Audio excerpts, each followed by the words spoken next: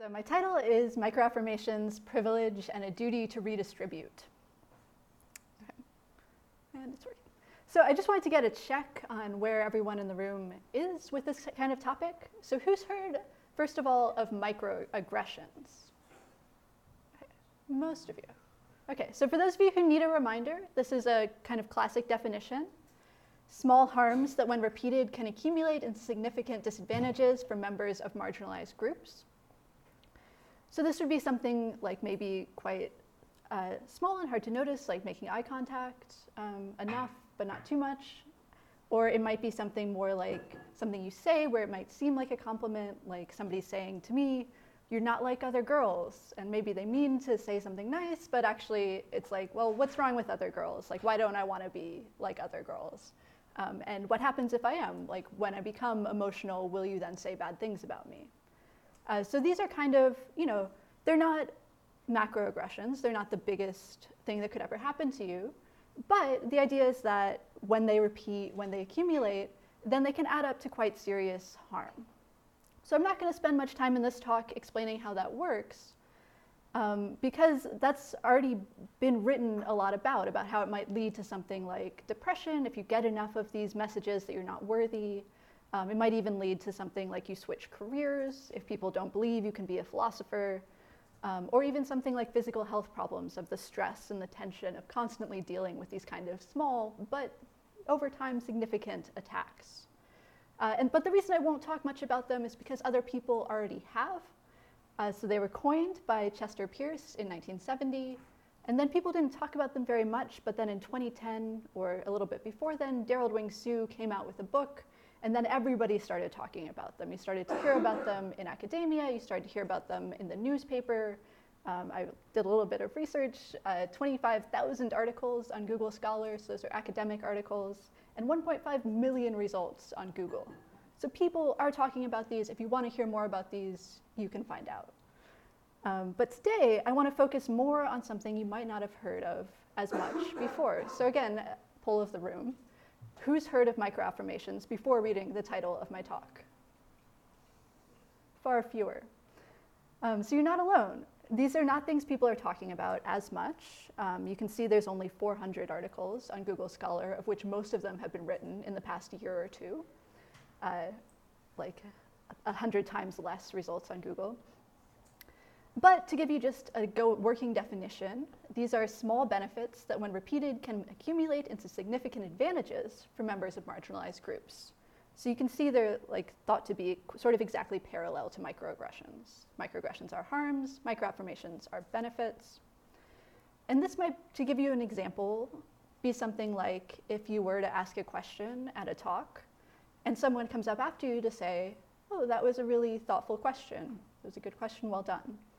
So that's a small thing, but it might be significant if you're a member of a marginalized group, if maybe you suffer from imposter syndrome, and especially if your question was dismissed by the speaker or badly answered, then to hear from someone that they appreciated your question, they were paying attention, they thought that you were doing a good job, that can really give you a little boost of confidence. So I'm going to agree with everyone else that these are definitely a good thing to do. We should be doing microaffirmations. We should be studying microaffirmations. And I'm glad it's starting to be studied more. I said there's been that upswing in the past year after sort of not being talked about very much since being coined in 1970 by Mary Rowe and slightly popularized by Stephen Young. We're now finally starting to talk about them, and that's great. But even though this is still a comparatively nascent literature, there's still not very much being written, I think what there is being written has kind of gone astray, and that we need to correct the course and move away from this beginning of a consensus and talk about them a different way. So I'm going to challenge this definition that's up here and give you my own definition that I think is better. But first, just a plan for the talk so you know where we're going. I'll start out by pointing out problems with the NACE's consensus on microaffirmations. Then I'll propose my own account, which I'll call the redistributive account of microaffirmations. And then after that, I will do something that's maybe a bit more contentious and defend a leveling down account of microaggressions. We'll talk about why that might be more contentious. And then finally, I'll highlight the need for further research on the relationship between microaggressions and microaffirmations. We haven't really talked much about how these two actually fit together and whether they might overlap. So those are some questions for future research, but I'll just start out by talking about this consensus view. So I already showed you these definitions. These are other people's definitions. They're not the ones I'm going to go with. But the basic idea was that they were parallel. And that meant that you could use microaffirmations to kind of counteract the harms of microaggressions. So the thought here is fairly simple, that somebody's been harmed in a marginalized group, so they've been the target of a lot of microaggressions. And then when Mary Rowe first proposed them, the thought was that you could sort of build them back up through these intentional microaffirmations, like complimenting them on their talk or whatever other thing you might do, even just making eye contact, not interrupting, paying attention. So, and she also hoped that by developing the habit of doing these microaffirmations, that then we would do fewer microaggressions. So if you're like intentionally trying to help someone, then you probably won't, the thought was, also say terrible things to them. So she hoped that you could kind of not only improve your habits by doing more microaffirmations, but that would also further improve your habits. An extra bonus, you do fewer microaggressions. And I think that's wonderful. And I think we should be doing more microaffirmations, as I've said. And we should be changing our habits. However, I still have some significant worries about this kind of definition. So my first worry is that it just seems kind of condescending. So it seems to be that people are saying that microaffirmations are some sort of benefit that privileged people grant to these weak and needy marginalized people. So when you use microaffirmations, that's supposed to be privileged people intentionally using their privilege for good and counteracting microaggressions. But it just kind of seems almost like a white saviorism or like male heroes sort of stepping in and protecting the marginalized. And I just don't think that's a good way to set up the scope of our moral lives. I think we can do better. So that's one worry I'm going to talk about and hopefully solve. The second worry I have is that these definitions hide the operation of privilege. So they're good at talking about marginalization. I think microaggressions do contribute to that. But then the other side of the coin is that people who aren't marginalized in a particular space may be especially privileged. And this is a social concept, which we'll talk more about. And I think that what the definitions as they stand hide is that privileged people can receive microaffirmations just constantly. So you can see here that just built into the definitions is that microaffirmations can only be done to marginalized people. So that would completely prevent anyone from noticing that the rest of us who are more privileged get these microaffirmations fairly regularly. Again, I'll talk more about that. And then my final worry with this is that it gets like the moral standing wrong. So this is a philosophy term. It misrepresents as supererogation. That means especially praiseworthy, maybe morally optional. So it looks like from this that microaffirmations are these really good things you can do, but you aren't morally required to them. You don't have any kind of duty to do them. And I think that just gets the moral world wrong, and that correcting the injustice of microaggressions is not something morally praiseworthy or optional. It's actually a duty we all have. Yeah. Okay. So those are the problems that I see with the nascent consensus on microaffirmations, and then I'm going to propose that my account can help fix these problems. So, solving problems. So the first story, condescension, that idea that just the tone of it is off. I think the problem here is that the original definitions assume a sort of overly individualistic or atomistic view of autonomy, where people are like these little billiard balls, and then the only thing that matters is when somebody else comes and interferes with you and makes you bounce. And I think that that's, again, not the best view of autonomy we can have. I think we should have instead a feminist relational view of autonomy, which I'll explain here. Okay. So there are a lot of people talking about this. I'll give you a brief overview. But the basic idea is that autonomy, being able to control yourself, having dominion over your own life, whatever you want to say, that important value is not just other people not interfering with you. It's more than that.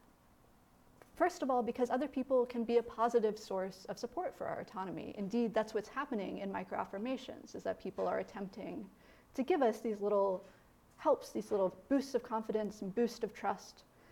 And we need a view of autonomy and a view of microaffirmations that captures the fact that other people can help us and not just hurt us. So again, lots of people talk about this. I'll just give you my favorite.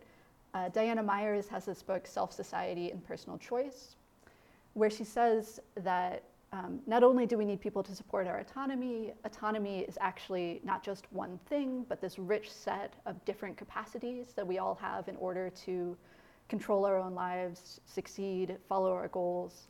We all need these different autonomous capacities like introspection, imagination, volitional capacities, and interpersonal capacities. So it might be quite clear how other people can help us with our interpersonal capacities. This would be things like making friends, finding communities, getting support that way, and they can help us out with our projects. Volitional, again, you can't just go it alone and say, I will that this thing exists in the world and I'm planning to pursue this project, I'm just gonna do it all by myself. No, we need help from other people, and it's more than just other people staying out of our way, but we need people to come to our talks, we need people to join us in activism projects. We can't do it by ourselves. And imaginative, so sort of looking more internally, I think even here, we still need help from other people. We need these affirmations and supports in order to be able to imagine possible futures. Like growing up in Midwestern Indiana, I didn't know what certain things looked like. I didn't know that women could do certain things. I didn't know that Canada looked this way. I needed people to imagine with me what my life could look like in the future. And then finally, I think even introspection, like even this most sort of solipsistic activity, requires that other people give us tools to sort of challenge our self-conceptions, ask us questions, make us think of ourselves in different ways. And that even here, even so internally, we still need other people to develop and maintain our autonomous capacities. So that's the abstract theory. Let's put it into practice. Answering this question of condescension. So I think what's really wrong here is that condescension so microaffirmations are not just something that privileged people grant to the weak and needy marginalized people. We all need microaffirmations in order to develop and maintain our autonomous capacities. So we need, remember, these are small things. We need people to pay attention. We need people to make eye contact. We need people to offer us empathy, especially as we're imagining our possible futures. Give us the benefit of the doubt, assume ultimately that we make sense, that what I'm saying is coming across to you. There might be some people who can get really far without anyone else supporting them, but I think all of us, at least sometimes, need this kind of feedback from people in these small ways. So what the consensus view gets wrong is in seeing microaffirmations as just going one direction, they miss out on the fact that everyone needs them. They're not something special we give to marginalized people, we all also receive them. Which brings us to my second point, that the consensus view hides the operation of privilege. So here the argument is that our default habits of giving people support and attention favor privileged people, favor white people, favor men, and don't provide the same support to marginalized people. These are our habits. So just to give you one example, there were several of the psych studies I read, psychology studies, about microaffirmations were about gender affirmation in the case of trans and non-binary people, and how it was just so wonderful that people's families and people's partners could affirm the gender identities of these marginalized gender groups. And that's true. But also we need to think about how often cis people, like myself, have our gender affirmed. So it's just constant. So like just imagine going to a frat party, say, and keep track of the number of times somebody says bro, or man, or dude. And they're constantly saying, oh, I see the performance you're giving out, I see the way you want to be seen, and I affirm that, I agree with you that you are a man.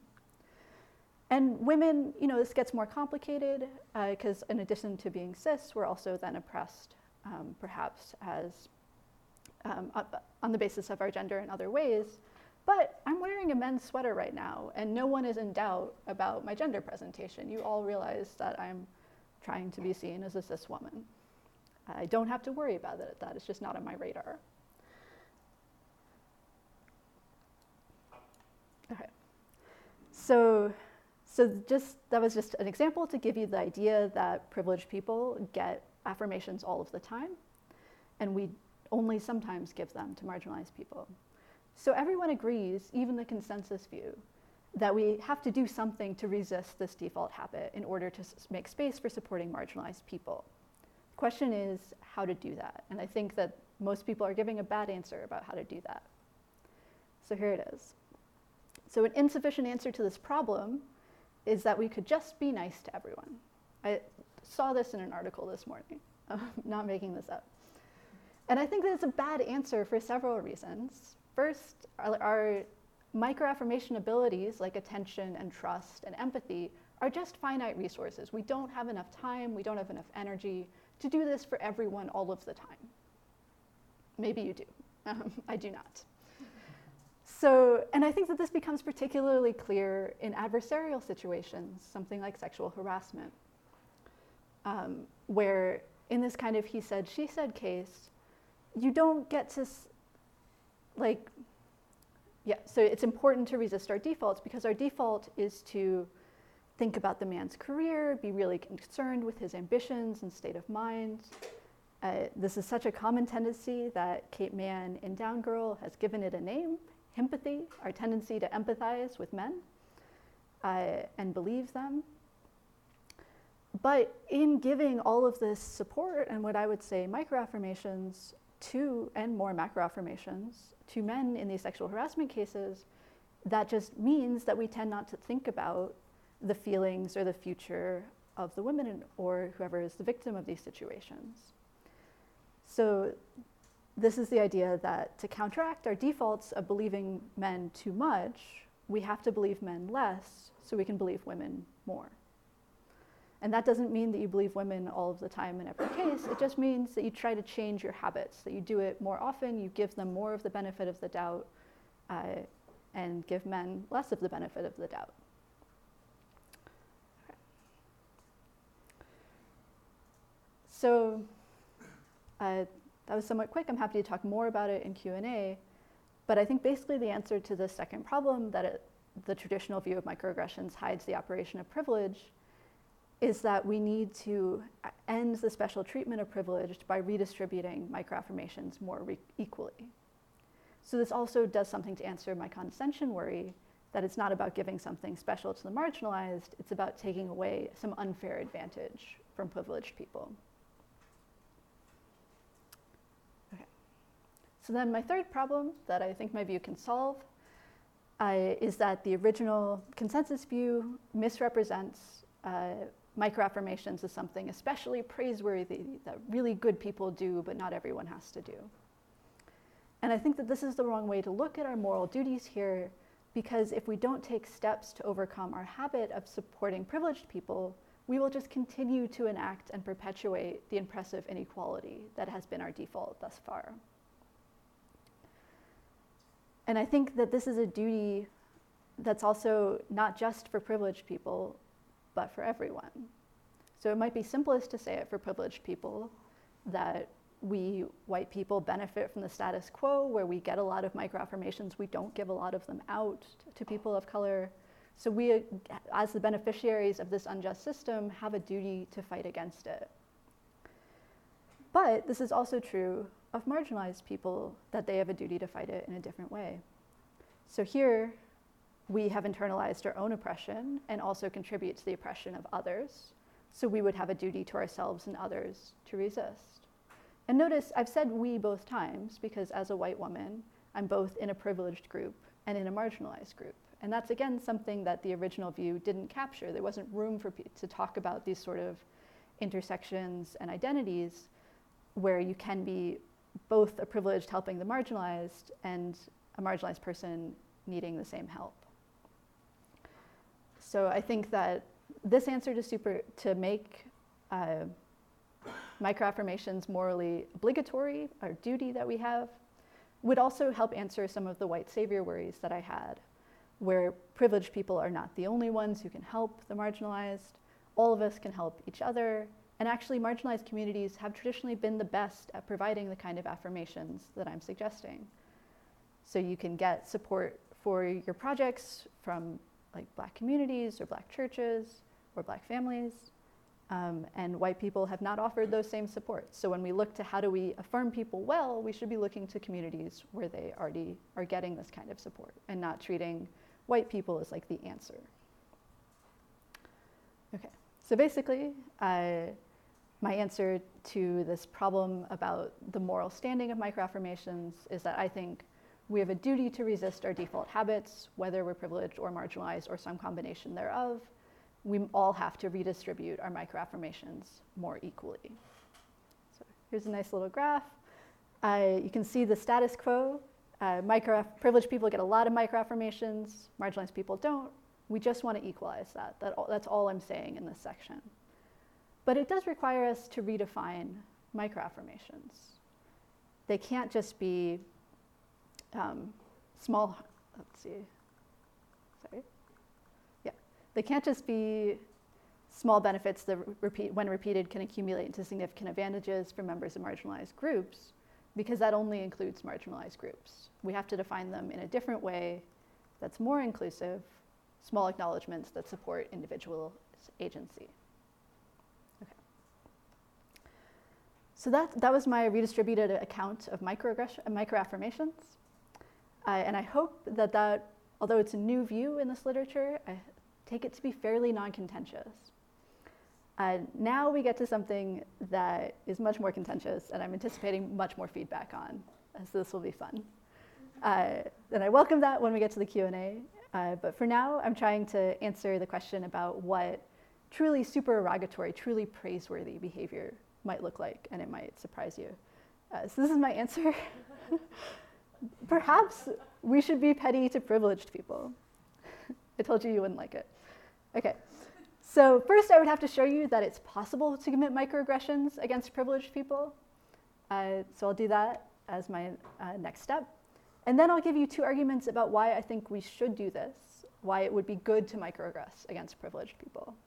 The first will be about microaggressions would allow us to combat continued inequality, so sort of, again, helping the marginalized view. And the second will be about, I think microaggressions might actually help privileged people to overcome our past excess of affirmation. So it might be good for everyone. We'll see.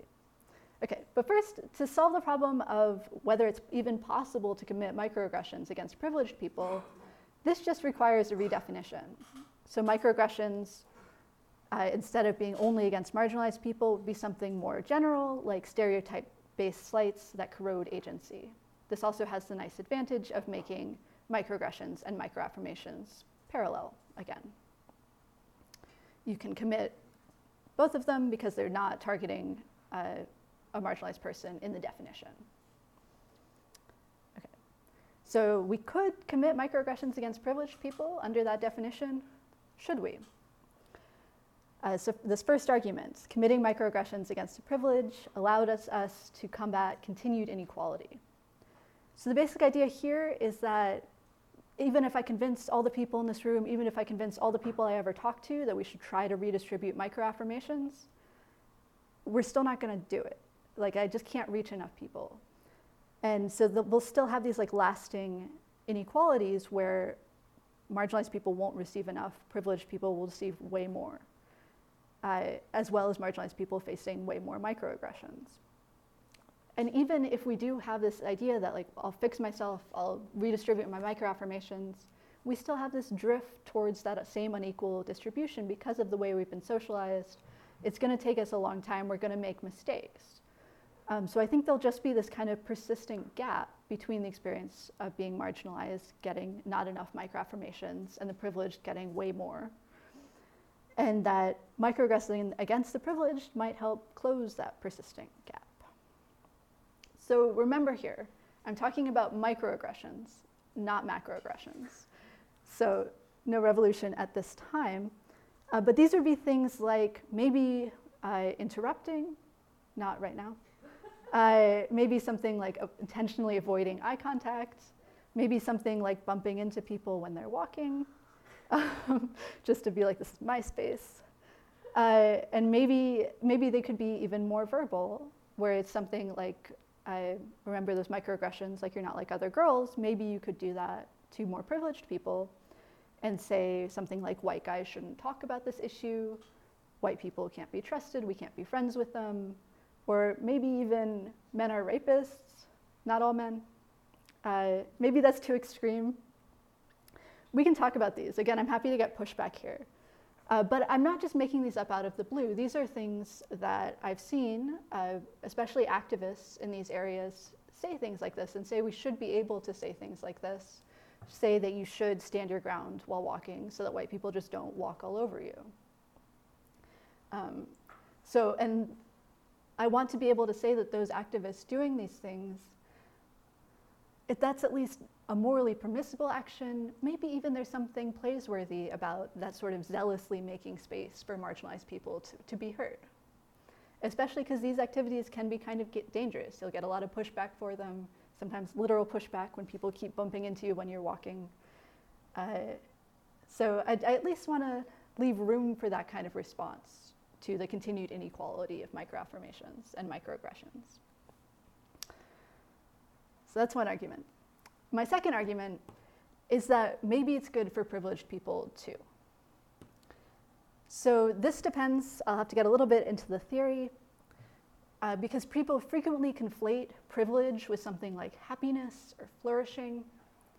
That's not really what it means. Privilege is about social structure. It's not about how your life personally is going today. It's about the kind of supports and opportunities you tend to have over the course of your lifetime that other people don't have access to or don't have as easy access to. So here we're going to turn to critical race theory because they get even more into this discussing what privilege does and how it works, because it's so far from just being happy that they actually show how privileged people can be harmed by privilege while simultaneously being benefited in other ways. So one of the first people to talk about this was Charles Mills in his paper White Ignorance. That's about a lot of other things too. I'm just picking out one little feature of it. But his idea there was that white people are motivated and encouraged to remain ignorant of racism so that we can continue to view ourselves as innocent and good, that we're just kind of tempted down this path and not even knowing what we're doing. And that may not be, that's certainly not good for everyone else because we're then likely to keep being racist and not notice. But it also, Charles Mills sort of leaves space for the idea that it might not be good for us either. And Jose Medina, in his book, The Epistemology of Resistance, picks up on this idea. So Medina is more thinking about the kind of he said, she said adversarial situations, only about race instead of gender. He's thinking about situations where white people are believed and trusted instead of people of color. And it's because we're all so busy telling ourselves this story that I'm an individual, I'm a good person, white people are in general good and innocent.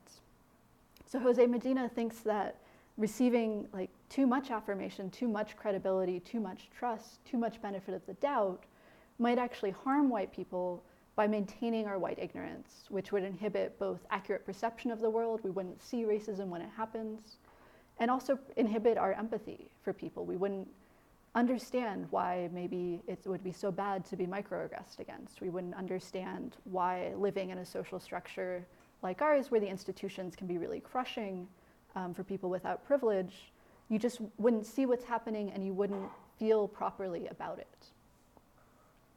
Okay, so that's the theory, coming back to microaffirmations. So I think, like Jose Medina, that we can apply it to even these very small things as well. So an excess of microaffirmations might leave privileged people to develop a sort of protective coding that inhibits empathy. And I imagine microaggressions against privileged people might chip away at that protective coding and allow for empathy, for growth, for human connection and friendships, which would be good for white people too, and men. So thinking about these again, they're microaggressions. So if somebody were to interrupt, then that would, or like bump into someone when they're walking, these are ways to make people literally see you. Like there are ways to overcome those inhibited perceptions, and there are ways to make people notice what they're doing, what actions they're taking in the moment that maybe they don't even want to be taking, but just don't see. And again, I think the verbal ones might also be good here, that these sort of aggressive attacks of saying like, white guys shouldn't ever talk about sexual harassment, or white people can't be trusted, that like it's aggressive. It makes you sort of think about, why is somebody saying that? How could they say that to me? And that kind of response, it could go badly. It might make people just get defensive and shut down, but it could also go well, and it could make people think about themselves as not just one individual, but part of a group of people who are acting in certain ways. It could make people question, oh, did I do something to deserve that? Have I talked about an issue where I wasn't really an expert? So maybe, and at the very least, these kind of microaggressions done to privileged people would make us understand what it feels like to be microaggressed against. So that very limited route into empathy of just, oh, somebody did that to me and I did not like it, might open up a new way of understanding the world. So those are two arguments for why I think it's overall good, or at least permissible for people to at least sometimes microaggress against privileged people, very hedged. But I also wanted to point out that it can be really hard to do this well. So a worry about being petty to the privileged is that in intersectional contexts, it's very difficult to microaggress purely against the privileged identity. You risk microaggressing against the marginalized identity instead. So this is an example that I'm still working through. So if you have ideas about this, I'm very happy to hear them. But one phrase that's become increasingly popular lately is this idea of white tears. So this is when white women might call the police on a person of color who's just like napping, barbecuing, going to the pool, like these activities that do not need the police to be involved. And those are real cases. And people talk about this as a case of white tears because the white woman will be distraught and people will come help her. And I think that it's really good in a lot of ways to remind white women of our privilege and our power to oppress, that our tears, like people will come pay attention to them. And then we can use them to damage other people. But then I also have this worry that in only talking about white tears and in talking about white women in this way, in addition to the good things that it does, it also might be a microaggression of sort of reminding us of having our emotions dismissed and associated with hysteria, and that it might be doing something good, but also something that's not just punching up against power, but actually just putting us back in our place where you don't listen to our emotions and they're not seen. So I had this picture was suggested by the PowerPoint, but I like it because it's like, I don't know what to do with these. Like, I'm not sure. That, like, these just seem like really hard cases. And I think that there is a way to do them well, and I'm not sure yet what it is. So if you have thoughts, very happy to hear them. But they do take me kind of seamlessly into my very last part of the presentation, where we just need more research on these complex relationships between microaggressions and microaffirmations, where you might, okay. So here are two pitfalls I just want to talk about. There's this worry that even if we leave aside Section 3 and we don't try to microaggress against privileged people, we might run into the same problems just when we're doing microaffirmations. We may end up being really condescending, or worse, we might actually just say a microaggression, even though we're trying to give people supports and compliment them. And then, given that problem, I'm going to talk about also, is there any way to know in advance what kind of microaffirmations will actually be helpful and what will just end up making things worse? So for the first one, how do we, can microaffirmations be condescending? Can they even be microaggressive? Again, intersectionality is really important here. So I came up with this example because I was imagining back at the beginning of graduate school, again, I'm from the Midwest, I was like taught to be kind of quiet, and I was worried about giving a presentation. I was facing imposter syndrome. So I imagined like somebody really nice coming up after one of my talks, after my first talk. And they might say something like, "You were so articulate. You spoke with poise and conviction. You were plenty loud enough. We could hear you in the back." And like, that would be so nice to hear. Like, you could hear me in the back. I'm doing this correctly. I'm doing a good job. So if you said that to me, especially at that time, that would have been a really nice microaffirmation. But then imagine saying it to somebody else. So imagine saying it to a young woman of color and saying, like, this is a classic microaggression, to say, "You are so articulate." And then like that word just has this weight of history for people who aren't white, where it means like, "I didn't expect you to be good at this. I didn't expect you to have anything interesting to say. I'm just complimenting you on your ability to speak at all." And then to add on, "You were plenty loud enough, we could hear you in the back," is just like, are you saying I'm angry? Are you saying that like I was yelling? Like, it sort of could throw somebody else into a spiral of sort of like, why would you say that to me? That's not helping. And it's actually, this would be said to somebody else who's not me, would be an example of a microaggression. And I really wonder about this kind of example because it just seems possible that maybe even in the case of someone else, there's still something affirming about it. Like, especially that line, like poise and conviction, like those are good. And being articulate is good. And being able to be heard is good. So it might be that this is, like, what's actually happening here is that it is a microaggression, but then it's also doing something more affirming. Like I think we just need more research to know whether things can be simultaneously microaggressions and microaffirmations. I don't know. And I also wonder if this could help explain like why we see disagreement among members of marginalized groups when they're surveyed. Some people might interpret "you're so articulate" as a compliment, or even "you're not like other girls" as like, they were trying, they were saying something good to me. But then other people see it as a microaggression, and I think maybe both could be reacting to something true about what was said. So we just need more research. We need psychologists to get on this task, to start talking about microaffirmations in the right way, where we can start talking about this complex overlap, where you could do both at once and maybe do way more of one than the other, but we just need to be more complex in how we're dealing with these issues. And then my final question, can we know in advance what microaffirmations are likely to help? And I think here, in addition to the academic research, we just need to each do our own research. So homework for the talk. And these are simple things. So like, just go to talks, ask questions, make friends, listen to people, so that then you know when they talk about and say, like, "I told you what was a really nice microaffirmations to get at the beginning of graduate school as a white woman." Listen to other people when they say that it was helpful to hear this was affirming, versus "this did not help and I'm really angry about it." Also, the internet exists. So I say that, but then I sent my undergrad students a few years ago to research this kind of thing online, and just Googling this is not a good idea. They ended up with really terrible articles. So what I recommend, instead of just Googling it, is that you try to find pages on social media, find blogs, listen to podcasts that are written and recommended by members of marginalized groups. So because the idea is that you want to hear from people who aren't like you, so finding what a white person has to say about microaggressions,